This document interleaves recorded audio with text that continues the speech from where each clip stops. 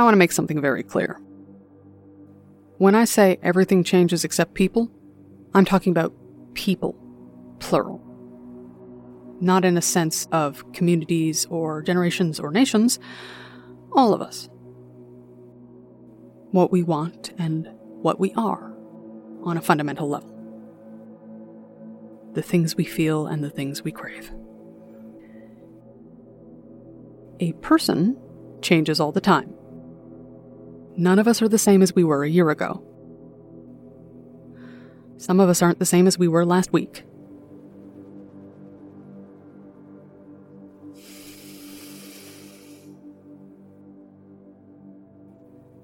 I gave the Jim Falk tape to Wendy Laramie because I'm not inclined to judge a woman in her 70s based on her actions in her 20s or 30s. People, in the singular sense, can and do change.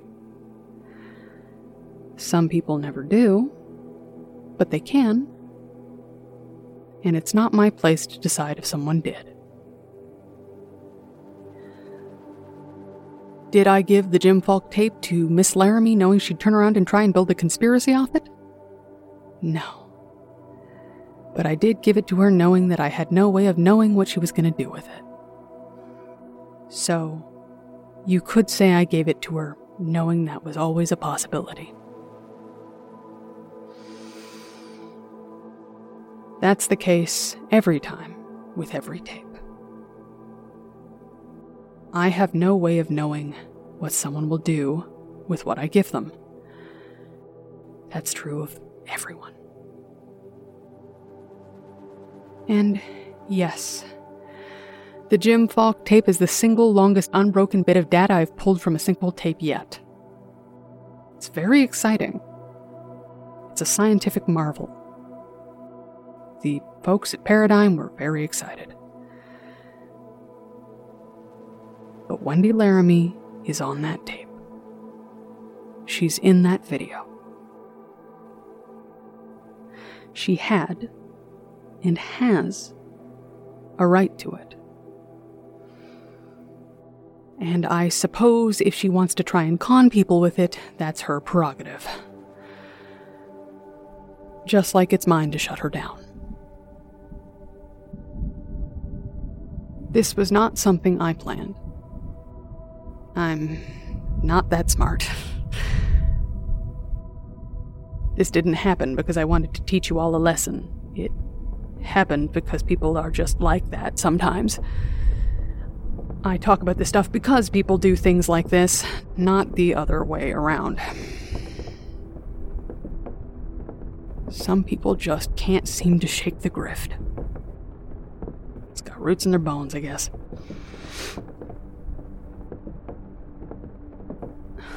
And I'm also not some shining bastion of truth and justice for releasing the original tape. I had a responsibility to do that. Honestly, I put it off longer than I should have because I didn't want to deal with it. Which is real cool and noble of me.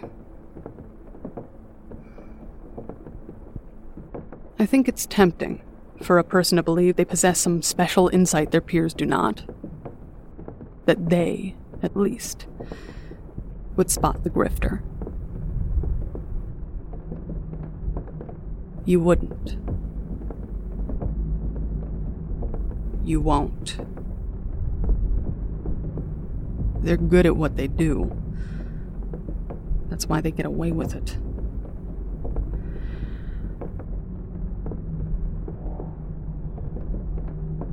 I know I haven't been talking about or releasing much of the tape data I've been going through lately, and this is part of why.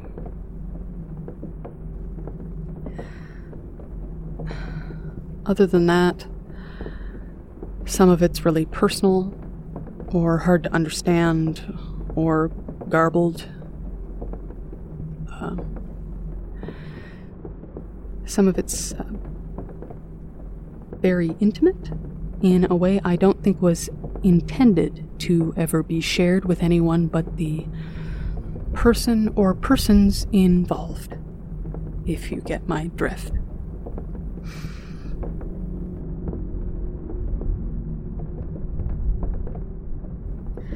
I genuinely do not fucking know what to do with those. I just have like a little stack of them in the corner. Like, what do you do? For me to reach out to those people would require me to first watch or listen to their tape closely enough to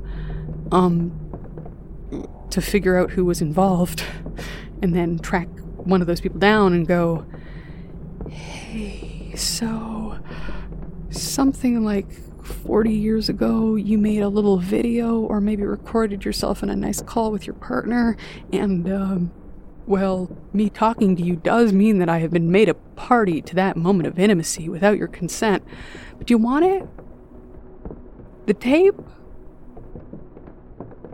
I mean, you get my fucking struggle, right? There's also the question of what sort of relationships these people have with each other after 40-something years, and the ethics of that. Oh, yeah. Some of you brought this up, and I hadn't really registered it before, but you're right. The house in the Jim Falk tape is... I don't know where that is. I'm sure someone will figure it out sooner or later, but I don't recognize it, which would mean that it wasn't in the Heights, which would make this the only recording I've come across that was definitively recorded somewhere else, which is... Wait. No, I think I'm wrong. Sorry, I just had to go check something and I didn't want to just leave the recording going, so if there was a really gross sound jump, that's why. I think I actually do know where the Jim Falk tape was filmed. Because of the birds and the trees and how spaced out and overgrown everything is, I just sort of assumed it was somewhere more rural. But then I realized you can hear cars in the background. I remember noticing that when I was cutting the clip into my last audio post, but not really thinking about it. It did strike me as a little funny that they never named the house, because my experience has been that urban explorer types usually can't wait to tell you all about a place's sordid history. But if I'm right, I know why they wouldn't have. And the answer to that is, that they were trespassing somewhere just truly so illegal. Like, illegal to a point where I think Wendy Laramie might still be at risk for legal reprisal. I'm not sure? No, I don't know. This is purely conjecture, okay?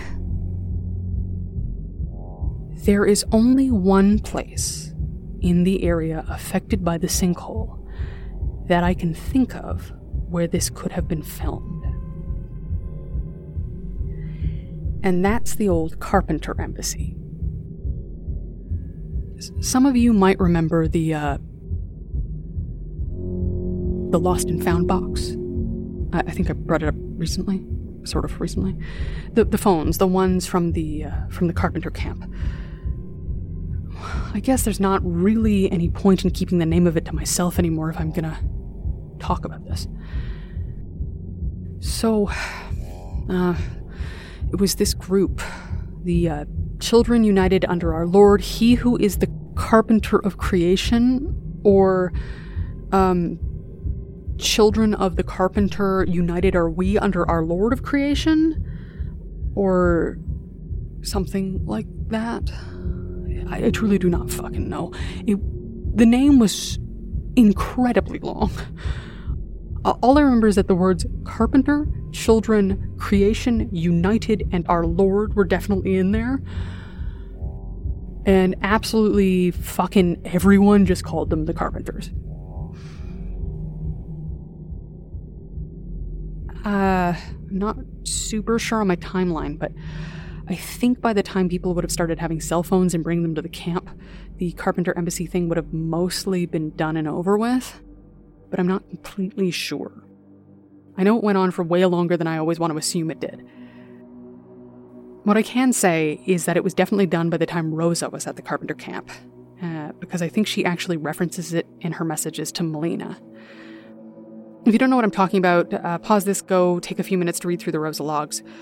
You don't have to, but they might give you some context.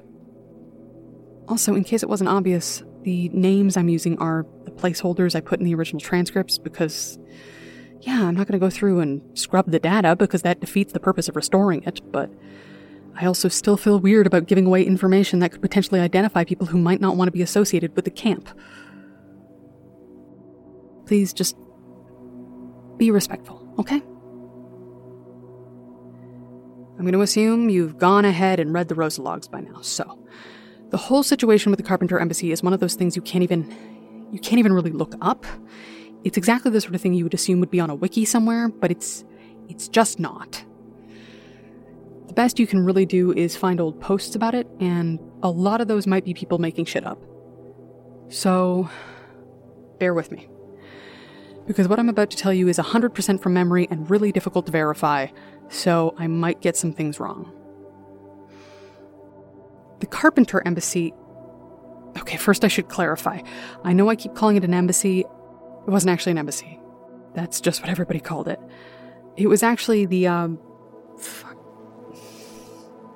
whatever big long name they had, and then, Spiritual Reformation School?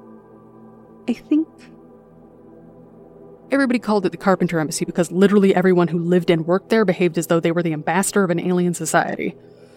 Or at least that was what I was told. It might have still been going when I first moved to the city. I don't know. All I know is that it was done by the time I moved to the Heights. So, this is all secondhand. I'm just telling you what I heard. So something important to realize is that the overlap of the Carpenter Embassy and the Carpenter Camp is a lot smaller than you might assume. If I remember correctly, they started as the same thing and then splintered into two different but related groups. That might be why I can't get the name straight. One of them might have reordered theirs to distinguish themselves from the other or something. Anyway, the Carpenters were founded by... I forget if they were siblings or in-laws, but I guess it doesn't really matter. These two women, they founded this group, the Carpenters, together, and then something like 4 or 5 years in, there was a falling out, and they split into two groups, and one of those groups turned into the camp, which was more of like a seasonal spiritual education thing on the fringe of the local Christian population, and the other turned into the embassy, which was permanent. It was a live-in educational facility type of thing. Like a boarding school, but not just for kids.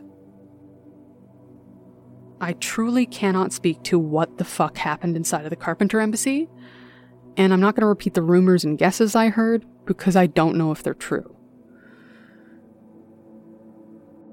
If the sink had had a hole before there was a hole, I think it was probably the Carpenter Embassy.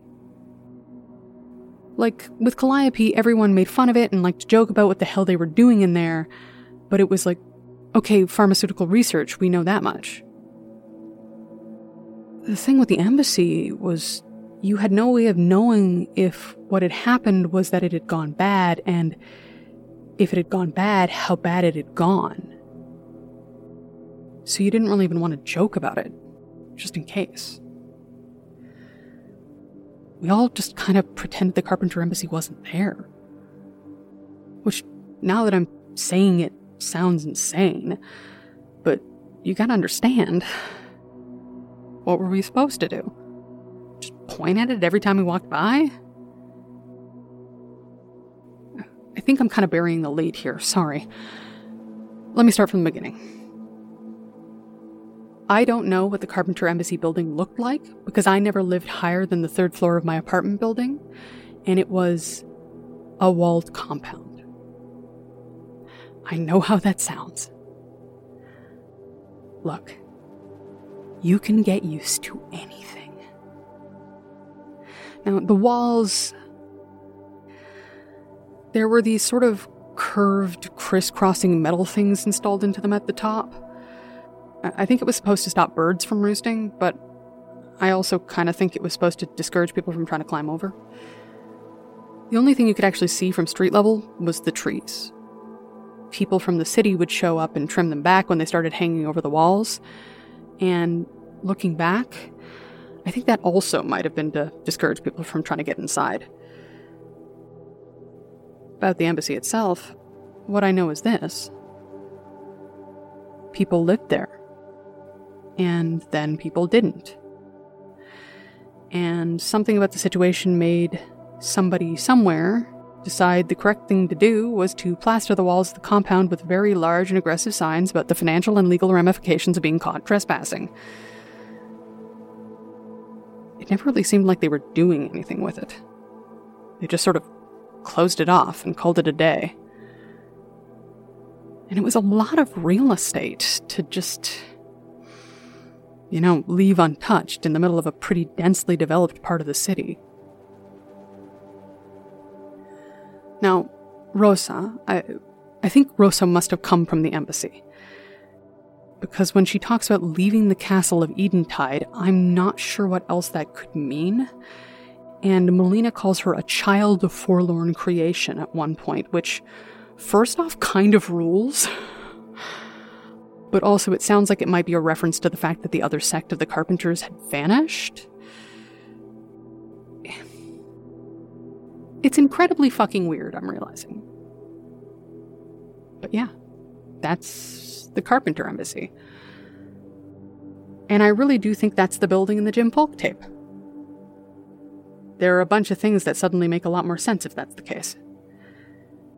The first is, obviously, that you can hear consistent traffic despite how dense and overgrown everything in the video is. The second is the thing with the floodlights. Originally, I just assumed there wouldn't be any ambient light from the neighboring buildings because it was rural. But then when I thought about it, I realized that'd make them introducing that sort of light into the nighttime shots kind of weird. It'd be something you'd notice as out of place. If it's the embassy, the lack of ambient light would have to do with the combination of the walls and trees. But artificially introducing ambient light wouldn't necessarily raise any flags because it's still in the middle of a city. The third is the way she avoids having him film the facade of the building, not wanting him to shoot from the road leading up to the door. I think that's more than just the lighting. If she was planning to release the footage publicly, having the building be immediately and unmistakably identifiable could be a problem. A legal problem. And Jim not understanding that makes sense, because it seems like he spent most of their jaunt through the grounds under the impression they were just going to share the footage with their friends, presumably none of whom were cops. The fourth is the way, and this is weird, but bear with me. The fourth is the way things are missing from the rooms during their walkthrough. It was something I'd noticed, but couldn't really figure out why.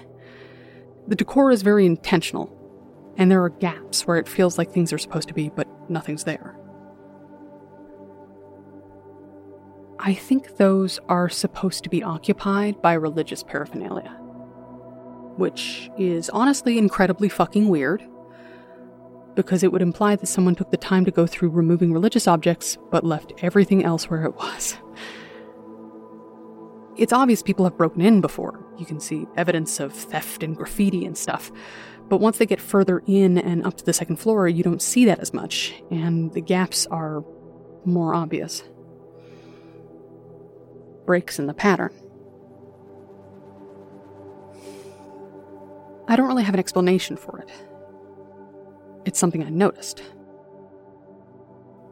If I'm right, she might legitimately be in a lot of fucking trouble. Wait. Am I gonna get in trouble for distributing the footage? I guess it's too late now. Anyway, that's it. That's all I wanted to say. Stay safe, and try not to fall into any holes.